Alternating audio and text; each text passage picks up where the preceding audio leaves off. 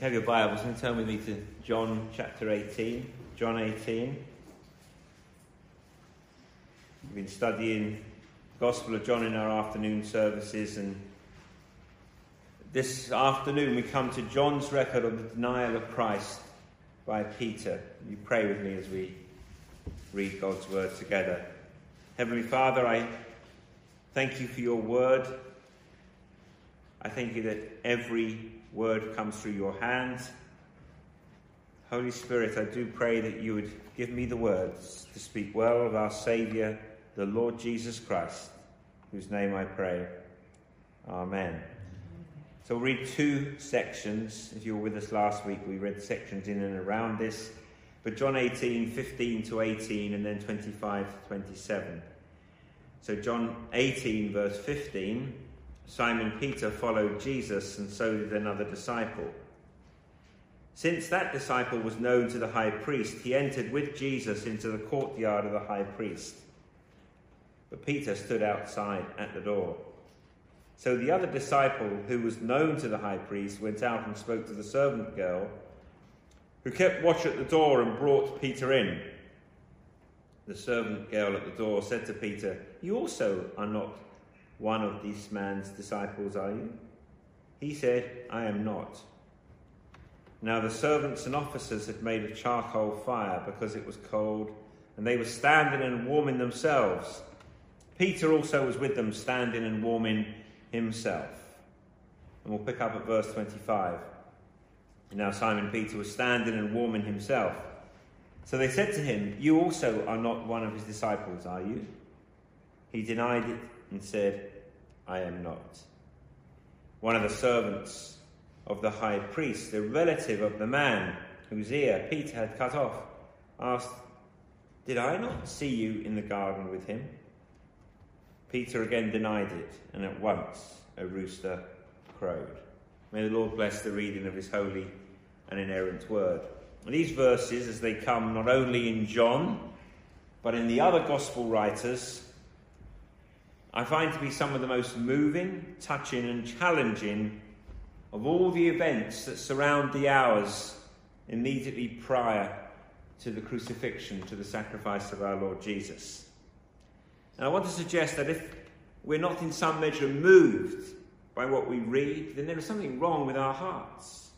And if we're so naive to believe that we are at the same time removed from the possibility of the actuality of what befell Peter, befalling us, then there is not only something wrong with our hearts, but something wrong with our heads in the way that we think. As I look at the events of the denial of Peter and find myself mirrored in his dreadful inability to grapple and to grasp with his life, as it seems to fracture right in front of him, all of his great boasts, all of his great claims, all of his great desires of who he is going to be and what he will become, suddenly dashed, crushed in a moment, just as Jesus said would happen. My task this afternoon is relatively straightforward, as in anyone who would teach the Word of God is to read what the Scriptures say, and is enabled by the Holy Spirit to try to explain it, and to ask God that he would help us to apply it to our lives. So just a couple of questions here, 3 questions. What took Peter to the courtyard? Then what led to his failure? What led to his defeat? And what are we able to learn? How do we apply that to our own lives? So what was it that took Peter to the courtyard? There is nothing in John's Gospel which allows us to answer that particular question specifically. Nothing which allows us to pinpoint Peter's motivation. And apart from one statement in Matthew's Gospel, we're left actually just with the pieces, if you like, of the puzzle of Peter's life, of Peter's experience, to put them together in a way that would be accurate and be devoid of undue dogmatism. But the first thing, and I think it's important to say this, we must give credit where credit is due. And I believe credit is due to Peter in the circumstances. And that is, Peter could never have been involved in such a dreadful failure if there had not been something in him to put him in this place in the first instance, from which he was to be involved in the failure. Let's seek to answer the question then with a couple of other questions. What took him to the courtyard? Curiosity? Was it curiosity that took Peter to the courtyard? Matthew 26, verse 58 says, and Peter was following him at a distance. And it says, as far as the courtyard of the high priest. And in Matthew it says, going inside, he sat with the guards to see the end. So Matthew tells us that one of the reasons that Peter went to the courtyard was to see how things were going to pan out, how things were going to fall out at the end. But this isn't the curiosity of an idle bystander. It's not the curiosity, of if you hear a loud collision in the street, you immediately run out to see what the noise was. If there was curiosity on behalf of Peter, as Matthew says there was, then his curiosity was born of a deep concern. So that must have been part of it. Was it loyalty that took Peter to the courtyard? John 13, verse 36 says, Simon Peter said to him, Lord, where are you going? Jesus answered him, where I'm going you cannot follow me now, but you will follow afterwards. Peter said to him, Lord, why can I not follow you now? I will lay down my life for you. They're famous words of Peter. Do you think Peter meant it? Absolutely, yes, he did. Absolutely, he meant it. He was uttering there the deep conviction of his heart. And as the events have proceeded and Christ has undergone, remember the mockery of that cruel trial from Annas and Caiaphas? In the midst of it all, Peter made his way with John into the courtyard. So I would say it was partly curiosity out of deep concern, but partly loyalty. Partly loyalty. Was it bravery? Was it bravery that took the Apostle Peter to the courtyard? I think it was. I think there was a sense where he was brave. Much is made of Peter's fear, but Peter was brave. We can criticise him, and many preachers do, for chopping off Malchus's ear, the servant's ear. But at least he took his sword out. At least he did something. What were the other guys doing? What were the other guys doing? And I'm not sure, because they were so super spiritual, that they didn't draw their sword. I think Peter was being true to form. Come on, he said, there's something that needs doing in this situation, and out comes his sword, and he has a go. So he was brave, I think, against phenomenal odds, hundreds of people. So I think, yes, it was curiosity in a right sense. Yes, it was loyalty, and I think it was bravery that led Peter to the courtyard. Was it bravado, which is different from bravery?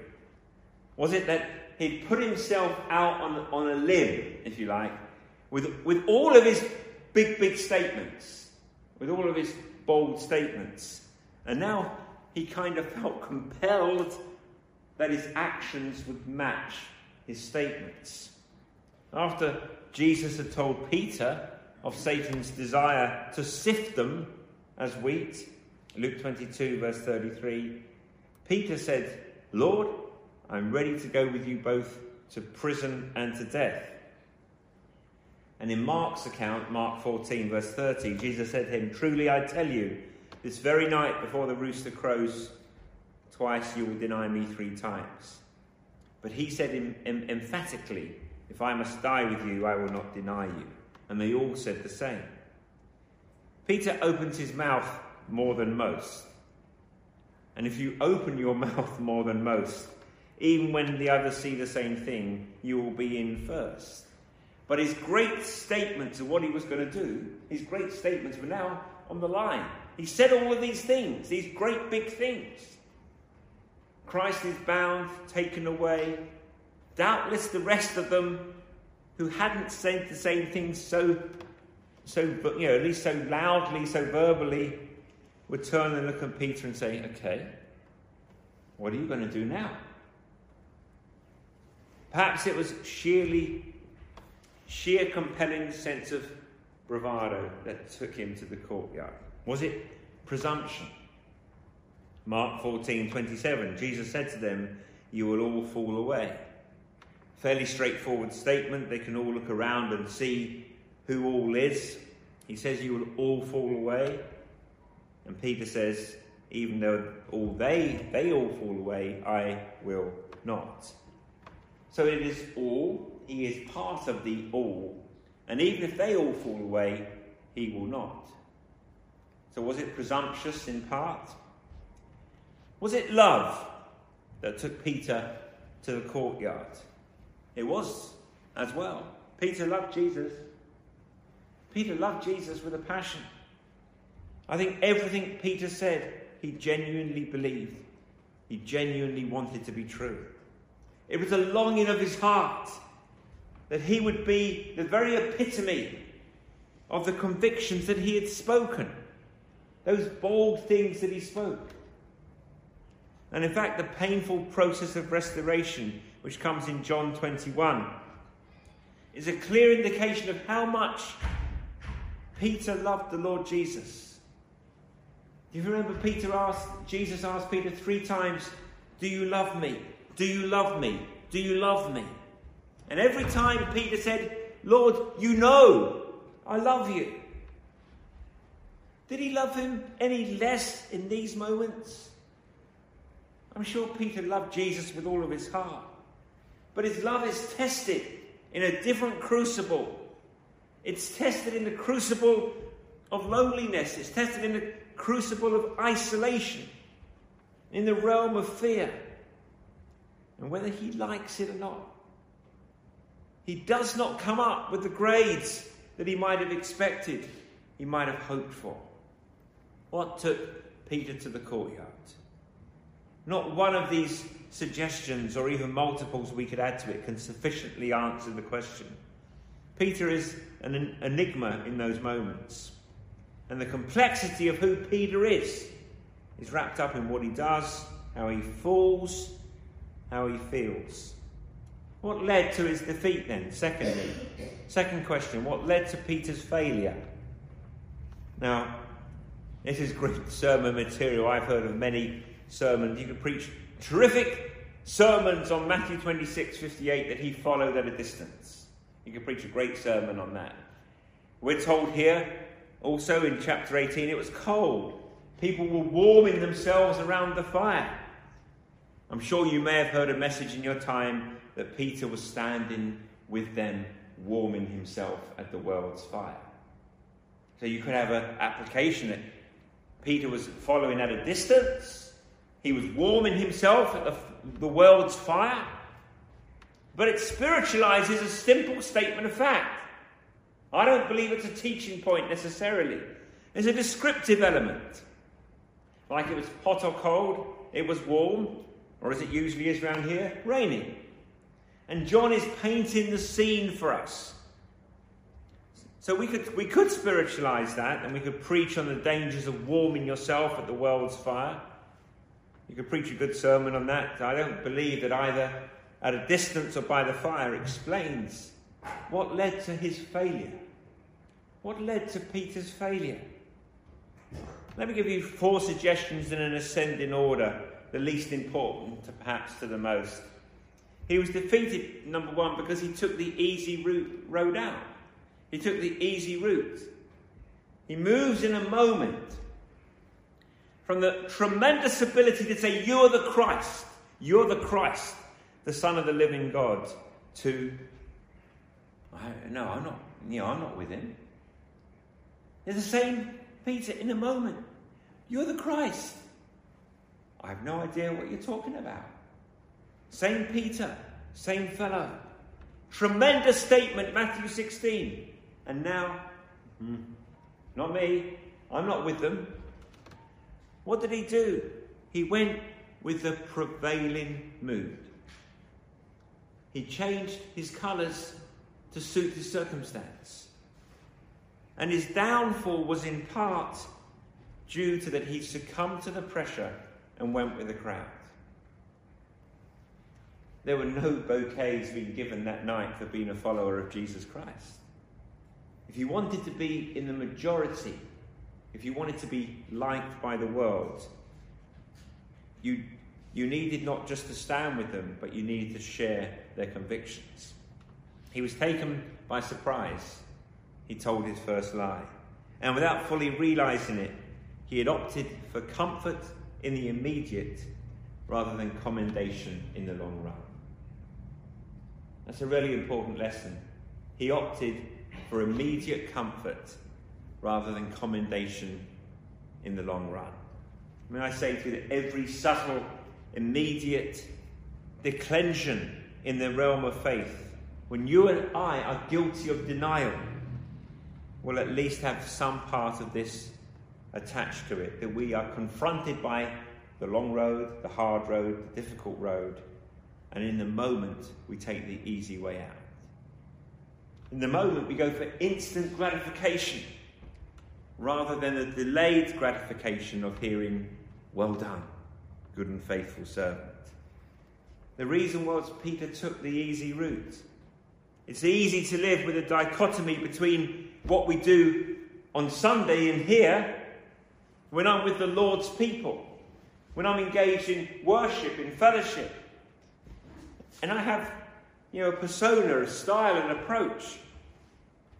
But on another day, in another place, do you find me laughing at the same jokes the world laugh at? Do I share the same philosophy as the world shares? Do I not stand up when somebody says something that's against Christ? Do I embrace the same lifestyle as the world embraces?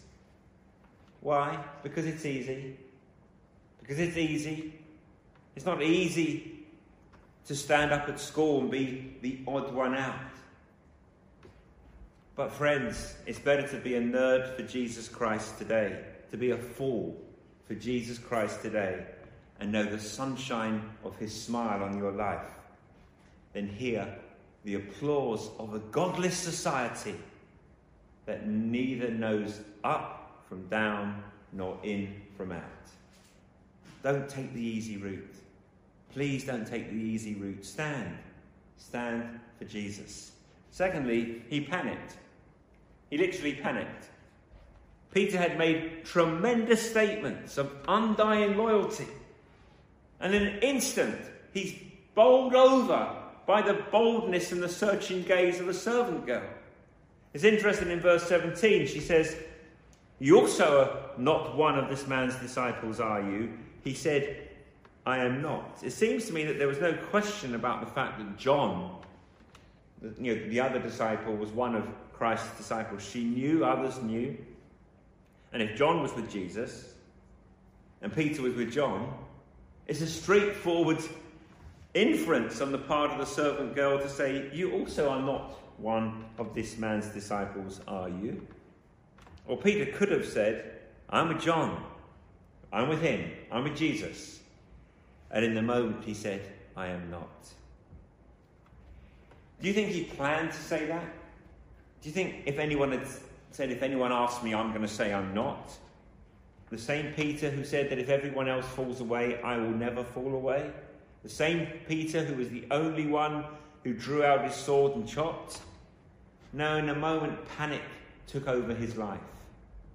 He panicked. And it's not too difficult to discover a correlation, a direct line between prayerlessness and panic. Then and now. Luke 22 verse 40. "And when he came to the place, he said to them, 'Pray that you may not enter into temptation.'" I don't pray that half enough, that the Lord would keep me from temptation. Because the panic level of our lives is probably somewhere in direct proportion to the place of prayer in our lives. Lord, keep me from temptation. Lord, please keep me from denying you. Is it ever your prayer? Lord, keep me. Peter slept when he should have prayed, and he panicked when he should have stood firm.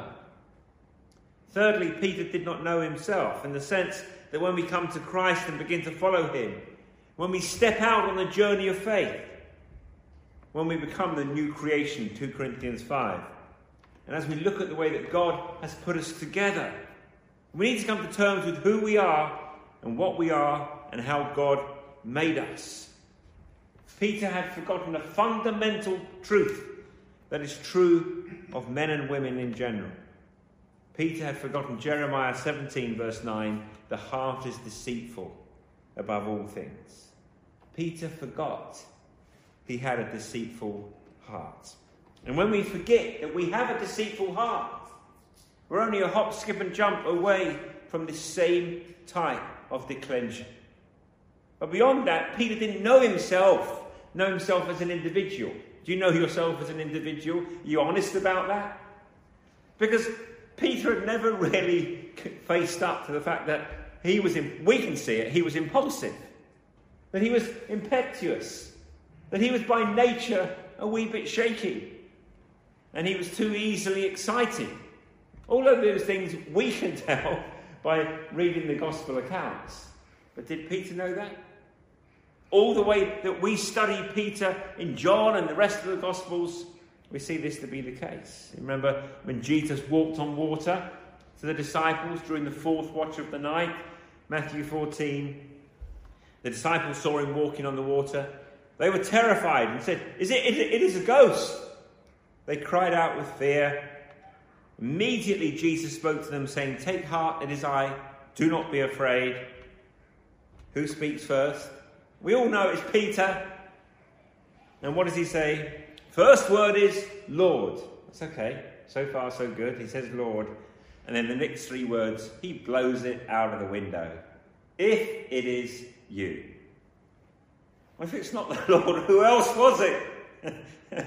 So he doesn't really want to get overboard just yet. And Peter answered him, Lord, if it is you, command me to come to you on the water. He said, come. Peter got out of the boat, walked on the water, and came to Jesus. But when he saw the wind, he was afraid. Beginning to sink, he cried out, Lord, save me. Jesus immediately reached out his hand and took hold of him and said, O ye of little faith, why did you doubt? He was the only one who got out of the boat. But once out of the boat, stepping out. He was impetuous. He was buffeted. He was easily blown off course. He didn't really know himself. There are peculiar challenges in the realm of temptation that present themselves to us as individuals. That's my point. Because of the way that God has made us, and we need to be aware of that. There are areas that the devil attacks me in my life that you probably will be totally immune from. But we need to know how God put us together. And we need to come to a realistic understanding of ourselves. Paul says, let no one among you think of yourself more highly than you ought to think. So we know we have to think of ourselves. We have to think of ourselves. There's a thinking about ourselves that is right. If we think about ourselves and think wrongly, then I think that we can put ourselves in positions of peculiar temptation that we're unable to respond in a godly way. So not only did Peter not know himself, but he thought he knew himself better than Jesus Christ did. You and I may not know ourselves, but we may still think that Christ knows best. I hope we do. Peter had frequently made it clear that he thought he had an angle on things that even Jesus didn't have. If you think about Peter's testimony, Mark 14 again, Jesus said you would all fall away, and Peter says, no, even if they fall away, I won't. And Peter is saying, thank you, Jesus, but I know better than you. Luke 22, verse 31, Simon, Simon. And if you remember his name, remember from John 1, when he brought him to Jesus, Jesus looked at him and said, you are Simon, the son of John. You shall be called Cephas, which means Peter. Simon, your name is Mr. Shaky. I'm going to make you Mr. Rock. Simon, Simon, Luke 22, verse 31. Behold, Satan demanded to have you that he may sift you like wheat. But I have prayed for you that your faith may not fail. And when you've turned again, strengthen your brothers. Peter said to him, Lord, I'm ready to go with you both to prison and to death. Did he mean it? He meant it, even though he didn't know what he was saying half the time. Not only was he misunderstanding himself, but he was denying the divine wisdom of Jesus Christ as he looked into his eyes and told him what was about to happen. How much we could be saved from if we realised that Jesus knows us better than we know ourselves. And he's told us things in his word that we would do well to pay attention to. Finally, and quickly to our third question, what are we able to learn from these events? What are we able to learn from this moving story of Peter's denial? Well, I find myself mirrored in these events. We think we know everything, we don't. And that's why when we make our journey through life and as we face the possibility of defeat, as we face the possibility of declension, we need to come to an understanding of the fact that what Jesus Christ says in his word is true. It is right. It is good for us. It must be applied. If we're to be people of the word, his word must be bowed to. What are the lessons that we can learn from this incident? Well, there are many. Let me give you a few that just stood out to me. Moments or periods of great victory and usefulness are often the forerunners of great defeat. It should draw us to our knees. It should make us pray. It's true in biblical history. 2 Chronicles 26, verse 15. Uzziah, he made machines to be in the towers, to shoot arrows and great stones. His fame spread far. He was marvellously helped till he was strong. Uzziah. Verse 16, but when he was strong, he grew proud to his destruction, for he was unfaithful to the Lord his God, and entered the temple of the Lord to burn incense on the altar of incense. Uzziah. Peter. Matthew 16. Remember Peter's wonderful confession of Christ? Matthew 16, verse 16. Peter said, you are the Christ, the Son of the living God. And Jesus answered him, blessed are you, Simon Bar-Jonah. For flesh and blood has not revealed this to you, but my Father who is in heaven. Wonderful. Wonderful commendation for Peter. A wonderful moment of usefulness and success. You only have to read to the 22nd verse. That's 22 minus 16. That's 6 verses. Jesus began to show his disciples he must go to Jerusalem and suffer many things from the elders and chief priests and scribes and be killed and on the third day be raised. Now listen to this. Jesus says, I'm going to be killed. On the third day you'll be raised. And Peter took him aside and began to rebuke him, saying, far be it from you, Lord, this shall never happen to you. There is the enigma because his loyalty and his love's there. What Peter is saying is, Lord, I don't want you to die. I love you. I want you to stay. But at the same time, Peter's saying, I know, you do not know. I'm the one who said you're the Christ, the Son of the living God. Now I'm telling you, it's not going to happen. And Jesus turned and said to Peter, get behind me, Satan. You're a hindrance to me. For you're not setting your mind on the things of God, but on the things of men.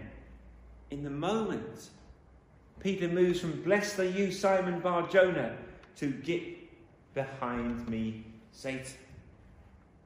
In the moments of your apparent success, in the times of great victory, when people begin to call your name, speak of you abroad, beware, beware. The moments of greatest peril. The simple truth is that pride cometh before a fall. The second lesson is that we need, therefore, to humbly rely on Christ's strength and never on our own strength. Book of Common Prayer says, Lord, save thy servant also from presumptuous sins. Timothy, was timid. Paul said, I do not want you to be timid. I want you to find your strength in Christ. Look, God looks into our hearts. He knows exactly where we are. And he says to us, if you would go through life for me, if you would be victorious for me, make sure you never rely on your own strength, but you rely on the power that comes alone from him, God. Third lesson is watchfulness and prayerfulness are tied together in the purposes of God. Today, before the throne of God, Christ intercedes for you and me while we fail in intercession for others. I think about that, that Christ intercedes for us before the throne of grace. Do you intercede for others? Do you stand in the gap for others? There's no surprise in Ephesians 6 as Paul urged believers in relation to the onslaught of the evil one in seeking to be victorious in the battle of faith. He says, I want you to make sure you're alert and always keep on praying. Be alert. Be prayerful. Pray for yourself, but pray for others. And fourthly, we're not to assume immunity from the sifting process of life. Simon, Simon, behold, Satan demanded to have you, that he might sift you like wheat. The footnote in the ESV says the first you is in the plural. It's a general statement. He is designed to sift you. And Jesus says, all of you. The you in verse 32 is the singular, but I prayed for you that your faith may not fail. The sifting process, I don't know whether you know what the sifting process was like.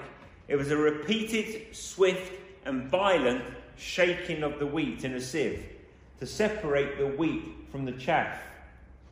And usually in those days it would have been a lady, a man sometimes, but more often than not a lady would take a sieve and then proceed to shake the living daylights out of it, as it were.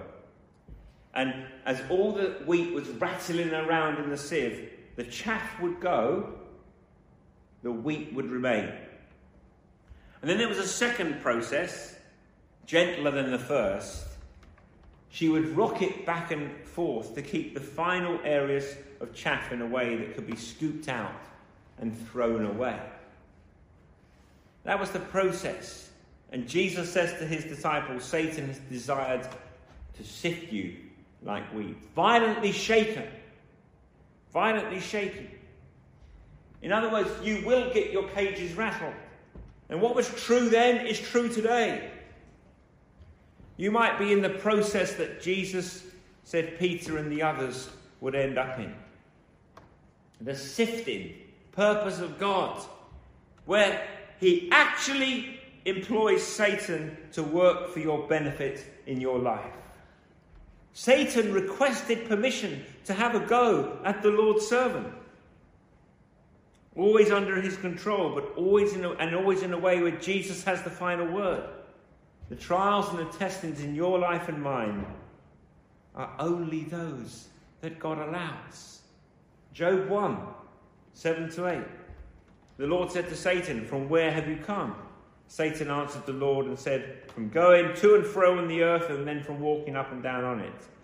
And the Lord said to Satan, have you considered my servant Job? There is none like him on the earth, a blameless and upright man who fears God and turns away from evil. And Satan turned his fiery activity on Job. And again you find the same thing as he moves into the physical realm of his life in chapter 2. Listen, dear friend, to the limited degree that I understand buffeting in my own life, I know I ought not to ask for them to be removed. I ought not to be so naive as to think that I might be immune from these things as the evil one comes and fires his darts into the moral realms of our lives and into the realm of our preoccupation with things, into the realm of our thought lives, so as to make us doubt the very word of God itself, into the realms of our fears. We spoke this morning a bit about fear, the deep anxiety of life, where we worry about becoming ill. We worry about so many things. if ever you've known that. Satan has desired to have you that he might sift you as wheat. And any sifting, moving, shaking, burgeoning of the evil one in your life, know this, that he cannot do one thing, but that Christ allows it. He can never rattle you so hard as to remove you from his grasp. For no one and nothing will take you from his hand. But rattle you he will. Shake you he will. God allows him the liberty within his God-ordained limits. The evil one has no free, unlimited ability to have a go at the Lord's servants. He cannot act against God's own, except that he's subject to the overruling and permissive authority of the risen Christ himself. There's an area of Christian doctrine that I've been slow to enter because it's so largely ignored, very little understood, very little taught. Definitely true. Well, where should we finish? Definitely with a note of encouragement, because the denial of Peter teaches me and teaches all of us that with God, failure is never final. If you look at the world today, failure is final. The cancel culture. If you did something wrong somewhere along the line, cancel it. Cancel. They want to cancel Churchill. You notice that? They want to cancel Churchill. They want to cancel Churchill for being racist. Well, if Churchill hadn't stood against the Nazis, there'd be a very, very, very different colour of racism here in this country today. But they want to cancel anybody because of something they may have done in a certain time in the past. Failure is never final. Because you or I might be here today and the very gaze of Christ meets ours as it met Peter's. And as Peter looked and he saw Jesus as perhaps he'd come from the upper room, we're often the Jewish courtyard structure of the day. The courtyard had been lower. It'd been like a balcony maybe. The rooms above. And it may be that Christ was up on the balcony with Annas. And Peter was down here in the courtyard. And as Christ was led from Annas to Caiaphas, they crossed in the courtyard. The rooster crowed. Their eyes met. And Peter went out to weep bitterly. And my friend, that's the prerequisite for us all. That's the prerequisite for us all. Without that tearful, genuine repentance that I have sinned against God, that I have rebelled against God himself, we cannot expect the spiritual fullness and the blessing of God, which he longs to pour on those as he restores them to usefulness. But with God, my friend, failure is never final. The word of Scripture which comes loudest in my ears through all of this is 1 Corinthians 10 verse 12. Therefore let anyone who thinks he stands take heed lest he falls. Do you bring those areas of sifting and buffeting before God? Those areas in your life of sifting and buffeting? My friend, we must. But there is truth in this. And take this from here, that with God, failure is never final, because with repentance there is forgiveness. He is faithful and righteous to forgive us our sins. Well, Peter went out, he repented, he was wonderfully restored. So I'd like you to finish on that note, the note of encouragement, that with God, failure is never final because of the gospel. May the Lord bless the word for his glory and for our good. Amen.